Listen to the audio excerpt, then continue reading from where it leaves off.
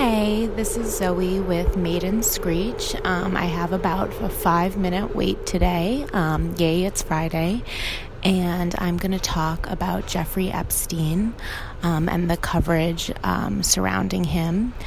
Jeffrey Epstein is a known, and has been for a while known, sex trafficker and pedophile. And for a very long time, he has been able to evade the law through his money and connections, frankly. And a lot of the coverage surrounding him has spoken about the ways in which powerful men evade the law, and in the ways in which other powerful people, often men, protect other powerful people from the consequences of the law. And I do think that this is a really important narrative and understanding of what's happened, and it needs to be explored. But sometimes I feel like the way in which this has been explored has been irresponsible from a media standpoint.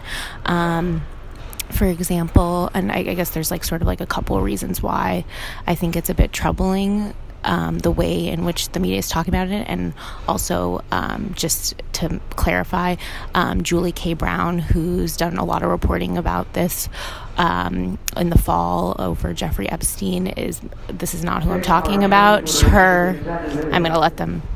Her reporting has been amazing and is in large part why Epstein has been arrested. But I think the way someone like the New York Times and other outlets have been reporting about it has been irresponsible. I think this narrative around power has actually made us forget about the people who Jeffrey has trafficked and sexually abused. And so the focus is not on them and the effects of these crimes. It almost makes you forget about why he's actually being charged right now. So I think there is some element of decentering his actual crimes, and the girls, and who are now, a lot of whom are now older women who he's affected. I think it's also a really fine line. They keep on saying powerful men, he's a powerful man, he's a powerful man, and it's obviously the responsibility of the media to call out powerful people. But sometimes there's a fine line between calling out powerful people and saying that they're powerful, but then also building them up and making them seem more powerful.